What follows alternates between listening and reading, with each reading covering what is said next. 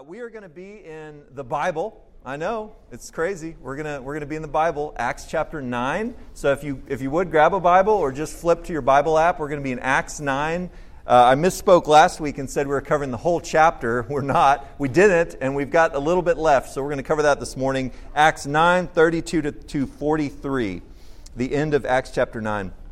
And today's passage, just so you can understand what's happening in the context of Acts and this historical narrative account that Luke is providing for us by the inspiration of the Holy Spirit, today's passage is setting up the account of Cornelius, which is a crucial step in the expansion of the gospel. When the gospel goes to the Gentiles in the person and household of Cornelius. So this is really a setup for that, which we'll get to. And we're really going to spend the rest of March on Cornelius for the next 3 sermons. But today is kind of a setup for that. But now, in today's passage, we're seeing, Peter had gone to Samaria to lay hands on the Samaritans who had come to faith in Christ, who had been baptized under Philip. And now we see him moving around in Judea, and he's in greater Judea, and he's going to different places on kind of a church visitation itinerant ministry.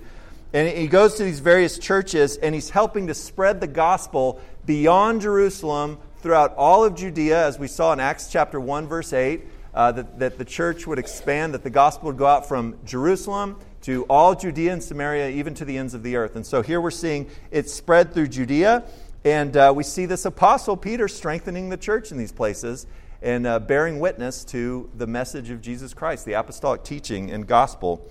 So I was thinking about this as I was looking at the passage today, but speaking of traveling, as many of y'all, we're going to be traveling on spring break, and we're going to Mississippi. Stacy's dad and Nanny are already there, and we're going to be meeting them there next week. And we've got this thing going. Her nanny has quite a bit of land on her house. She has a back pasture. And she's got these massive trees all across her property, and they drop these limbs. Like I get like these little oak limbs, they're like this, like branches. I just run over them with the mower. She gets these things that are like this big, right? So what do you do out in the country? Well, you grab a 4-wheeler and you drag it to a burn pile in the back pasture. So we've had this burn pile going on her back pasture for years now, I guess. And the last time we burned a burn pile out there, it was so hard to start it because the branches were so big, and it was just so big that we used an accelerant. I won't tell you what we used because, again, we were out in the country, but we used some fuel to kind of serve as an accelerant to get the fire started so that it could kind of get established, so that it could kind of burn. And it was a massive burning. I think you could see it from the International Space Station, this pile of wood. But I was thinking about that because I was just talking to Stacy's dad about what accelerant to use on this burn pile. But the accelerant is really, it's just a small amount of fuel. It's combustible, and it ignites some of those bigger pieces that you put it on so that the fire can get established. And that accelerant is really effective at starting the fire. It's kind of like one of those burn logs, that you use to get your fire going. We've got a lot of ways of doing this. If you ever grew up in Girl Scouts or Boy Scouts, maybe you remember trying to get flint and starting a fire yourself. It's not super easy, okay? Or at least it's not for me. I'll be honest and admit that. But these accelerants really work well to spread the fire, but it's only meant to be temporary. You don't need to, once the fire gets established and it's got these hot embers, you don't need to keep pouring on accelerant, okay? And in the book of Acts, I want you to think about this, and it makes sense because when the Holy Spirit comes on the apostles, He comes as a flame. There's a flame that spreads out, separates out, and rests upon their heads, and they speak in tongues, and this is the great Pentecost event, right? Well, think of the gospel spreading through the book of Acts as a fire spreading across the world. I like thinking of that imagery. It begins in Jerusalem in that upper room, maybe outside of it, but it quickly spreads out to all Judea and Samaria, and eventually it's going to spread to the ends of the earth. And it continues to spread today. The fire's still burning. Nothing can quench it. Nothing can put it out. Not even the gates of Hades, as we see. But in order to get the church established, Peter and the other apostles, they were given by Jesus Christ authority to perform certain signs and wonders which primarily authenticated them as His authentic messengers. They were bringing His authentic teaching, His authentic gospel to people, and the verification, the authentication for that were these signs and wonders in the apostolic ministry in the early church. And the miraculous ministry of the apostles acted like an accelerant being poured out on this growing church. But as John pointed out just a few weeks ago, these signs and wonders weren't the main thing. That's not like, oh, signs and wonders, and we stop. And oh, how cool and sensational is that? They weren't the main thing. They simply pointed to the main thing. And the main thing that we're trying to get across, that the inspired author Luke is trying to get across, is the saving work of Jesus Christ, His personal work, the truth of the gospel. That's the main thing that they pointed to. But I got to tell you, it's easy to think of miraculous physical healings as the ultimate demonstration of Christian faith and the power of Christ at work in the world. I mean, come on. When we see something physical, a physical miracle of healing, doesn't that seem like the absolute pinnacle of faith in Jesus Christ and the power of Christ at work in the world? Doesn't it? It seems like the best evidence you can possibly imagine. And there are plenty of false teachers, some heretical, some just harmful to the church, who put all the emphasis on physical healings and such, and so much so that their followers, their disciples in their churches and in their movements feel discouraged if they've never seen a blind person receive sight instantaneously or watched a dead body come back to life. Then it's like, oh, my faith, your faith, all of our faith is just pitiful. We aren't seeing these amazing physical miracles taking place. Now, don't mishear me. I have prayed for dead bodies to come back to life. I have prayed for my friend with cerebral palsy to walk out of his wheelchair. I have prayed these prayers. But you know what? Sometimes I stop praying those prayers because I feel like that's not God's will. It's like Paul praying for the thorn to be removed from his flesh. He prayed 3 times, and then he accepted it. Others, I've continued to pray for these things, but always thy will be done, not my will. Okay? I've prayed these things, and I hope you have too, because God is capable of doing anything. If you put limits on God, you've done yourself and others a great disservice, because you've reduced God to something less than what He is. And He is fully capable to do all these things. We see it, I believe, in every miracle on the pages of Scripture, that it actually happened. Okay? These weren't just legendary stories made up in the early church, okay? But when we put too much focus on physical miracles, we sometimes forget the spiritual miracles that we've already experienced through faith in Jesus Christ. And that we will experience through faith in Jesus Christ. Listen, if you're a Christ follower today, if you have put your faith in Jesus Christ for salvation, don't feel bad if you've never raised someone from the dead. Don't feel bad if you've never, miraculously healed a withered arm, okay? But also, don't forget that God raised you from death to new life in Christ. And that, folks, is infinitely more amazing than someone walking out of a wheelchair or somebody getting off a gurney who's been pronounced dead. Today's big idea is that we have new life in Christ, so let's show the newness as we share the news. We all want to share the gospel, but let's also, along with sharing the message, show people the miraculous newness of life that we have in Christ. We have new life in Christ. In today's passage, we see that accelerant of apostolic signs and wonders that were ultimately pointing to the power of Christ to save. And we may look at Peter's miraculous ministry again and think, oh, I could never authenticate the gospel of Jesus Christ like Peter did. But how great would it be if you could share the gospel with someone that God's placed in your life, and then along with the sharing of that wonderful message, that good news of Jesus Christ, His person and work, to also reveal the power of Christ through our own personal testimonies of restoration and spiritual healing and revivification. Peter's 2 miracles in today's passage point to these 2 important realities for every Christian man and woman. Restoration for our spiritual disabilities and being raised to new life through faith in Jesus Christ. So first, our new life in Christ means restoration for the spiritually disabled. In verses 32 to 35, we see how the physical healing of one man leads ultimately to the spiritual healing of many. So it's not just greater in terms of number and multitude, it's also greater in terms of what's happening. The spiritual healing of the many is more important than the physical healing of the one, but God uses the physical healing of the one to help bring about the spiritual healing of the many. So let's look at that. Peter demonstrates the power of Christ over physical disability. Let's look at verses 32 to 34. Acts chapter 9, 32 to 34. Now, as Peter was traveling through all those regions, he also came down to the saints who lived at Lydda or Lydda or whatever you want to call it, however you want to pronounce that. There he found a man named Aeneas, who had been bedridden for 8 years because he was paralyzed. And Peter said to him, Aeneas, Jesus Christ heals you. Get up and make your own bed. Immediately he got up.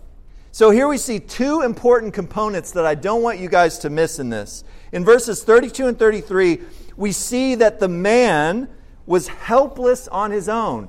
He could do nothing for himself in this condition. He was helpless. He could not fix his situation. Something had happened. I don't know what it was. Luke doesn't tell us. But something had happened 8 years earlier that had left him bedridden. I don't know if this was a degenerative thing. I don't know if this was a sudden thing. He's out doing carpentry and a giant limestone rock falls on him. I don't know what happened. But something happened to leave him in a state of helplessness in this sense.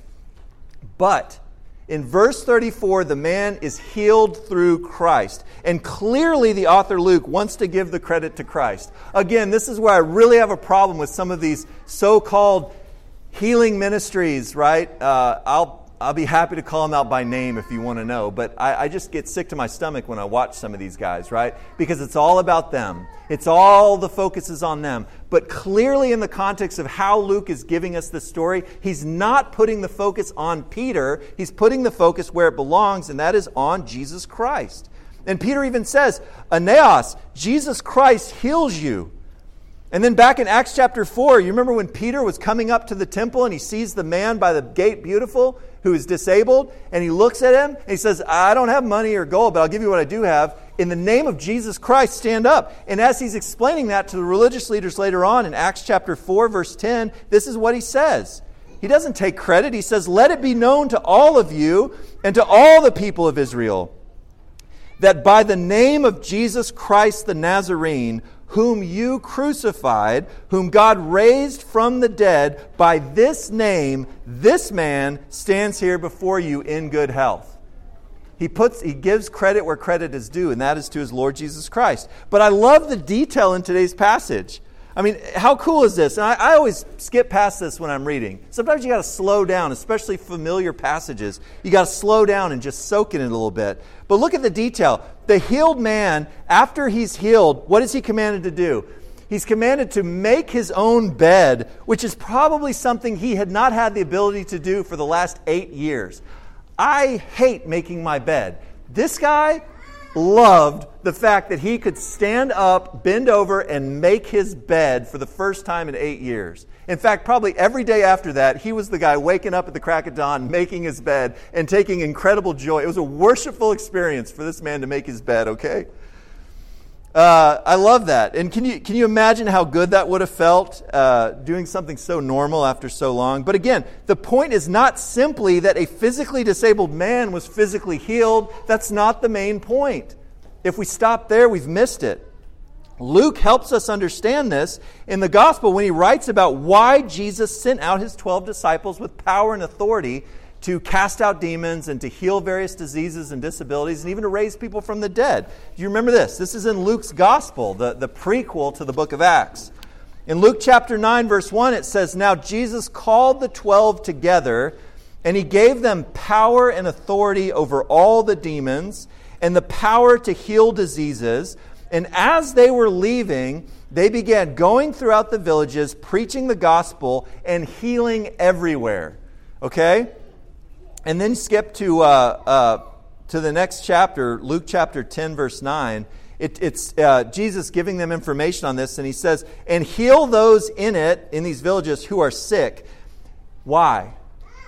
He says, and say to them, what's the message that comes along with the healing? And say to them, the kingdom of God has come near to you. In other words, Jesus the King is here. The kingdom of God has come near. And He's made a way for us to live as citizens of His kingdom, both right this very minute and forevermore in His kingdom. He has given us the ability to become citizens and live in His kingdom without sin, without suffering, without Satan and his minions, without even death. And that brings us to our next point in our passage, which is that people believed in light of what they had heard of the gospel and what they had seen in this authenticating ministry of Peter. They believed and they received the cure, not for physical disability. Some of them might have still been physically disabled, but they received the cure for spiritual disability. Look at verse 35. And by the way, we've got sermon handouts printed if you want to read along with all the passages and things. And we're going to do that for the rest of the month. But Acts chapter 9, verse 35 says, and all who lived at Lydda and Sharon, that's kind of the region up along the coast in Judea, all who lived, that's hyperbole, all who lived at Lydda and Sharon saw him and they turned to the Lord. Folks, to turn to the Lord is another way of saying that these people trusted in Jesus Christ for forgiveness of their sin and for eternal life in Jesus Christ, their Lord. And we see this idea of turning all throughout the book of Acts and really all throughout the New Testament. But just consider some of these, right? Some of these mentions of turning in Acts. Acts chapter 26, verses 18 and 20. This is where Saul is telling his story. Paul, at that point, is telling his story. And he talks about this commissioning that God had given him. And he says in verse 18 of chapter 26, to open their eyes, this is part of this ministry, this apostolic ministry of Paul, to open their eyes so that they may turn from darkness to light and from the power of Satan to God, that they may receive forgiveness of sins and an inheritance among those who have been sanctified by faith in me. That's what Jesus told him. And then in verse 20, but continually proclaimed to those in Damascus first, that's where Saul came to faith, in Damascus. So he's continually proclaiming to those in Damascus first, and in Jerusalem, and then all the region of Judea, and even to the Gentiles, that they are to repent and turn to God, performing deeds consistent with repentance, walking in that newness of life, showing that fruit of the Spirit. And then I just want to give you one more, and this is such a vital passage from the prophet Isaiah, the Hebrew prophet Isaiah, that gets contextualized here in the book of Acts. But in Acts chapter 28, verse 27, there's this quote from Isaiah, and it says, for the hearts of this people have become, and this is Isaiah preaching to Israel, for the hearts of this people have become insensitive, and with their ears they hardly hear, and they have closed their eyes. Otherwise they might see with their eyes, and hear with their ears, and understand with their heart, and what? And turn back to God, and I would heal them. So this is the main point of Peter healing a physically disabled man, that Jesus has power to restore people who are spiritually disabled by sin. And how does He do it? He provides us with forgiveness.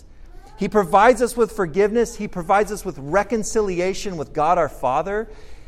And He ultimately, as a testament to the inheritance that we have in Christ, as a pledge, as a seal, He sends us the Holy Spirit to indwell us, to empower us for the life that He's called us to. He works in spiritually disabled people like you and I through all these things. And you know what? Even as a pastor, I sometimes forget this really important fact about Jesus. I'll be honest, as a pastor, I forget this, that Jesus has the power to heal and restore us and make us whole. Period. Full stop. As a pastor, I forget this.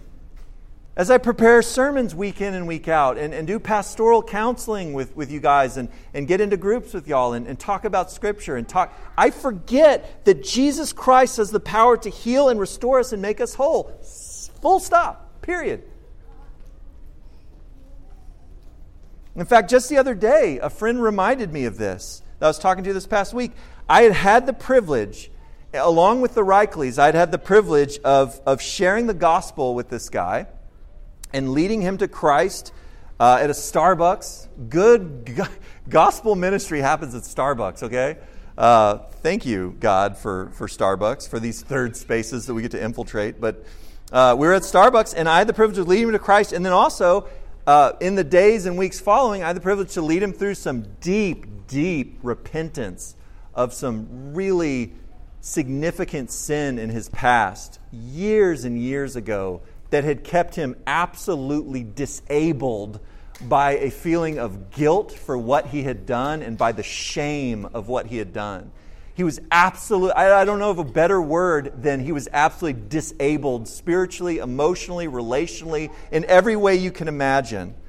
And so as I was whining this past week, talking to him about not being able to see the power of Christ in this situation or that situation, wondering, is he even at work? You know, why aren't I seeing fruit over here? Why isn't this happening? Or why isn't that, marriage being healed? Why isn't this person immediately, being able to set aside anxiety or something like this?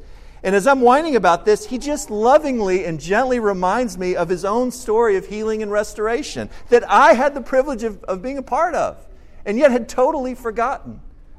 And it was so encouraging to be reminded of that miraculous spiritual healing, because it was nothing short of that miraculous spiritual healing through faith in Jesus Christ. And folks, we all need to hear these stories. I'm not saying God can't raise the body to life and get them off the gurney. Again, I've prayed for these things. But I tell you what all of us have is a story. If you're a follower of Jesus Christ, in some sense, He has brought healing to your life. And I pray He would do more of it. And I pray that you would have so many stories to share, so many personal testimonies to share, that people just maybe they don't get sick of it, but they're just like, I can't imagine God being at work in someone's life to such a degree. And that's something for all of us. It's not just me as a pastor. It's not just for an elder. It's not just for Amanda as the women's discipleship director. This is for all of us as followers of Jesus Christ, to tell these stories and also to share other people's stories. If we are in Christ, then our new life in Christ means, at the very least, it means spiritual restoration. So, how have you experienced spiritual healing? That's the application. What was it? Was it, I talk to you guys like relational conflict. That's a big thing in our lives, whether it's family or friends or someone at the office or whatever. But maybe that story is a story of miraculous reconciliation, establishing peace between you and someone that you never thought peace was going to be an option for y'all. Or maybe it's miraculous relief, like my friend, from the burden of guilt and shame that you've been carrying around for years. Something you did or said or failed to do or failed to say, or something that's causing you to just feel bound up with guilt and shame. Maybe that's your story, is being able to share people like my friend, that God took that off my shoulders because I have forgiveness in Christ and restoration through the power of the Holy Spirit. Whatever it is. And if you can't think of a story off the top of your head of spiritual restoration, then just stick around Wayside for a couple years, okay? And we're all going to develop these stories together. We're all going to be praying for these things in our lives. Consider what story God might be authoring in your life today. I mean, guys, I don't know everything that's going on in your life. By God's grace, I have the privilege to hear some of it. But every one of y'all, God is writing. He's authoring a story for His glory and the good of others. So think about what that might be today. What relationship? What struggle? What is it? And who is He bringing into your life that needs to hear that story of miraculous restoration in Christ, even as you share the gospel and pray for opportunities to share the gospel? Who needs to hear that story of hope from your life? Think about that. But as we see in today's passage, faith in Christ doesn't just lead to spiritual healing and restoration. Our new life in Christ also means resurrection from the dead. And this is the end of our passage, and I'm going to go through it pretty quickly. We've got some big passages to read. But our new life in Christ means resurrection from the dead. It means participation in the resurrection life of Christ today, but also the promise of physical restoration, reunited body and soul in glorified, resurrected bodies for the rest of eternity. And at this point, this is the point in the second part of today's passage, the main point. So look at verses 36 to 43 with me. It says in verses 36, starting 36, it shows Peter demonstrating. Now, he's already demonstrated the power of Christ over physical disability. We know that. But let's kick it up a notch. Peter now is going to demonstrate the power of Christ over physical death. So starting in verse 36, now in Joppa, there was a disciple named Tabitha, which when translated means Dorcas. I know you want to say Dorcas, and I know nobody in here wants to name their kid that. Okay, I get it. That's funny. Dorcas, that's the Greek. But this woman was excelling. I love this description of her. I love how Luke just pulls out the human interest stories and gives us these interesting details. It says this woman was excelling in acts of kindness and charity, which she did habitually. But it happened that at that time that she became sick and died. And when they had washed her body, they laid it in an upstairs room. And since Lydda was near Joppa, the disciples, having heard that Peter was there, sent 2 men to him, urging him, "Do not delay in coming to us." So Peter got ready and went with them. And when he arrived, they brought him into the room upstairs, and all the widows stood beside him, weeping and showing all the tunics, the inner garments and the outer garments that Dorcas used to make while she was with them. But Peter sent them all out and knelt down and prayed. And turning to the body, he said, "Tabitha, arise."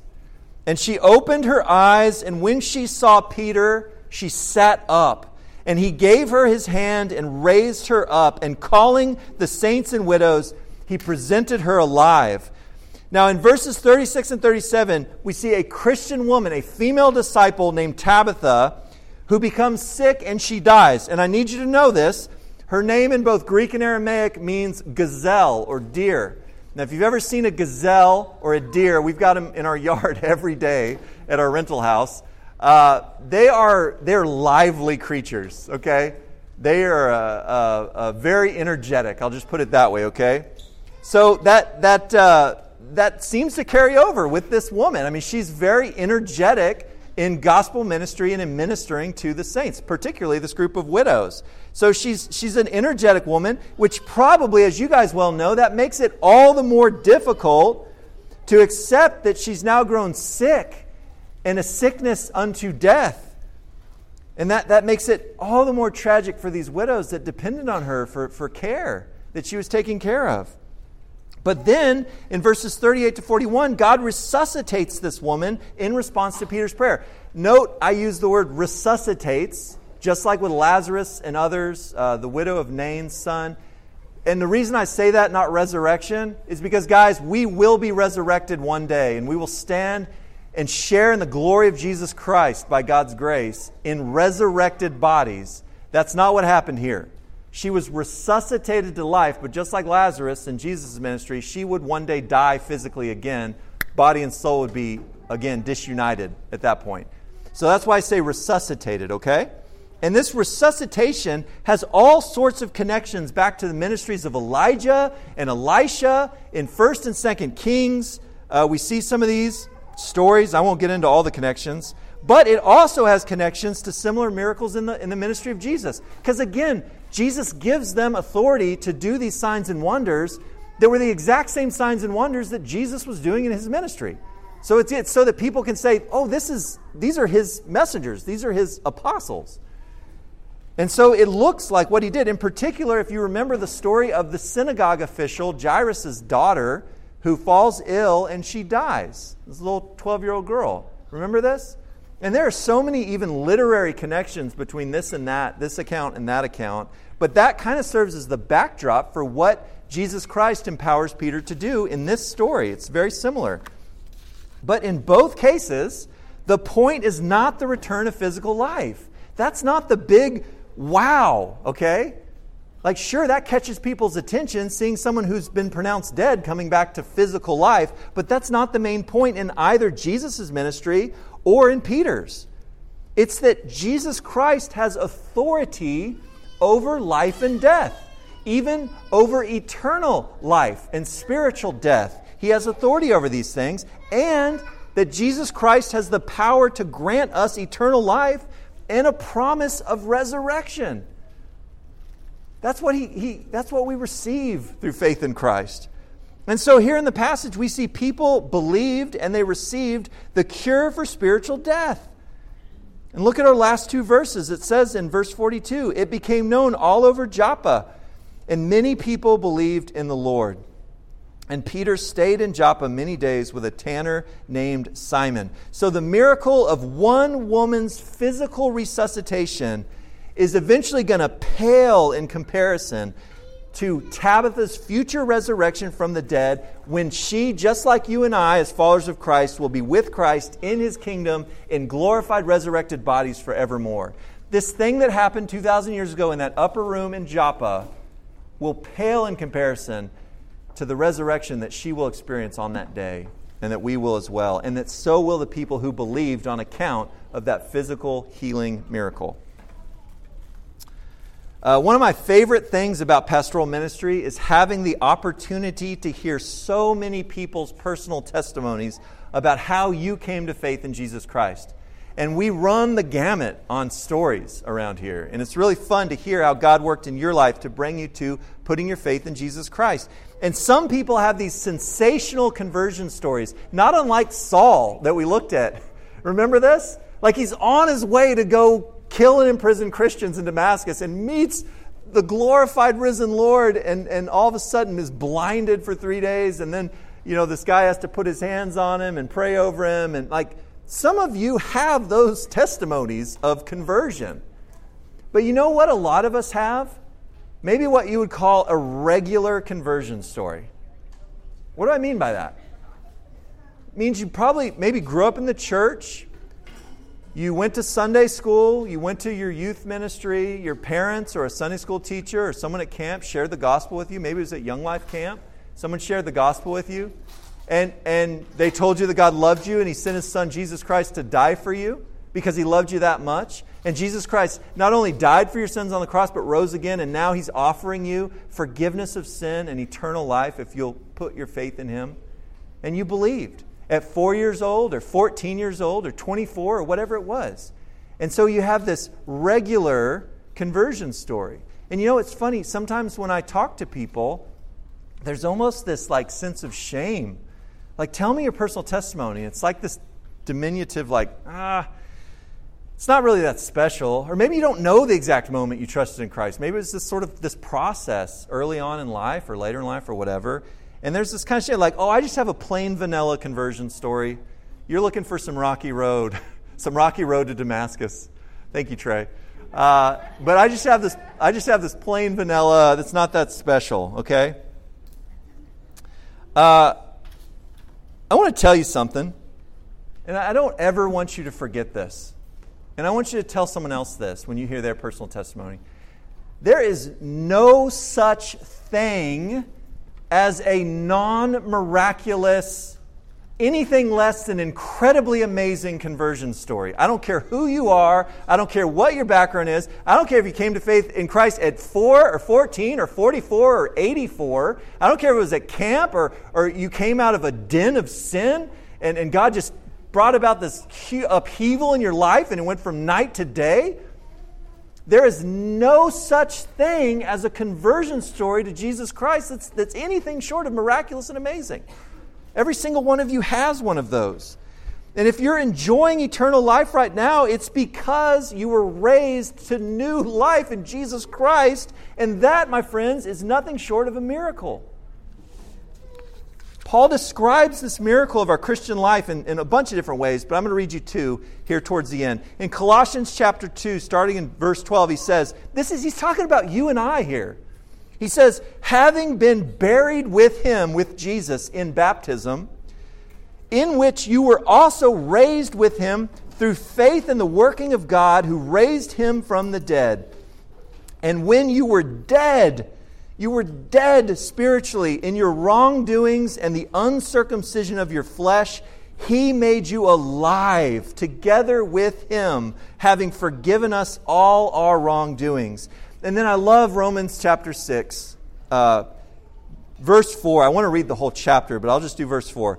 Paul writes this, "Therefore we have been buried with him, Jesus Christ, through baptism into death, so that just as Christ was raised from the dead through the glory of the Father, so we too may walk in what? In newness of life." Folks, if you've trusted in Christ for salvation, then you have a miraculous conversion story from spiritual death to new spiritual eternal life in Christ, period. So let's get excited about sharing our personal testimonies, regardless of the details, okay? Let's boldly proclaim the miracle of our new life in Christ for God's glory and not be ashamed. I like homemade vanilla. Right? Like, people need to hear that because maybe they're in the same boat you were and they felt like, I don't know. I don't know. I had this experience. It wasn't right. Like, come alongside and go, praise Jesus. That's a miracle. Now go tell somebody about it, okay? And then let's proclaim our new life in Christ, but let's support our claims of new life. You saw this at the end of that thing I read from Romans 6. Let's support our claims of new life. How? By walking in newness of life through the power of God's indwelling Spirit. I'm not saying in your own effort. Don't mishear me on that. I'm saying as you trust in Jesus, as we trust in Jesus, the Holy Spirit is going to empower us to walk in newness of life. And if you're sharing this great hope of new life in Christ with someone, what better way to complement that incredible message of good news and hope than by actually letting them watch you walk in the newness of life that you've received in Christ by the power of the Holy Spirit. When's the last time you shared your personal testimony? Have you even thought about what you'd say? Let's practice it. I would encourage you, write it down. Write out your testimony. Challenge yourself to put it in 100 words or less, and then go share it with someone. Manny and David Dunn and I, and several of us have done the Navigators 2-7 Discipleship Series. One of my favorite homework assignments in that, Manny remembers this, I'm sure. He's with the Sparrows. It's to write out your personal testimony and to get it out on paper and then share it with somebody. We need to practice these things, okay? That could be a great way to show the power of Christ to others as we share the good news about His saving work on the cross. And guys, I'm going to close with a quote from John Polhill. He wrote a really good commentary on the book of Acts, and he wrote about today's passage this. He said about Peter's miraculous ministry here. Now listen to this. He says, "In the footsteps of his master and through the power of his master, which is evidenced by his prayer before he called her back to life, Peter worked the same miracle of resurrection as with Jairus' daughter, I mentioned earlier, the widow's son at Nain, where Jesus just put his hand on the coffin and brought him back to life, Lazarus and Dorcas. It was not a matter of resurrection, but of resuscitation, of temporary restoration of life. But listen, hear this last part. But all the miracles of raising from the dead are in a real sense signs, pointers to the one who has power even over death and is himself the resurrection and the life for all who believe and trust in him, and that is our Lord Jesus Christ." Next week, we're going to see what happens to Peter as he remains a few days at the house of Simon the Tanner. And that's going to launch us into the story of Cornelius. We're going to cover that the next 3 weeks. So let me pray. Please bow your heads.